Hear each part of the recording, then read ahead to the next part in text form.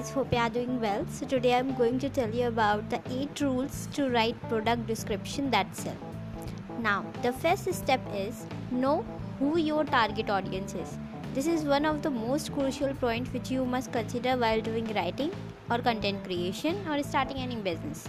Understanding the buyer persona, their interest, age, hobbies and other demographics helps you to decide what type of stuff you should create to draw their attention. Knowing your audience means driving your sale in a right direction. You can do this by survey engagement and checking their feed.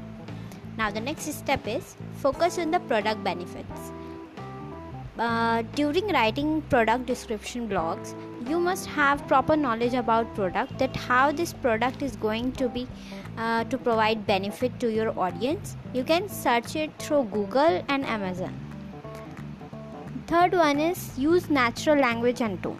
Whenever you write, try to think about your audience. Can they easily understand your words? Because not every audience of yours is based on US or England. So make sure you write their language as well.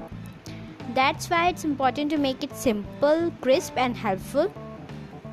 You can use Grammarly to avoid grammar mistakes in writing, and it is in form of keyboard or in Google extension grammarly.com.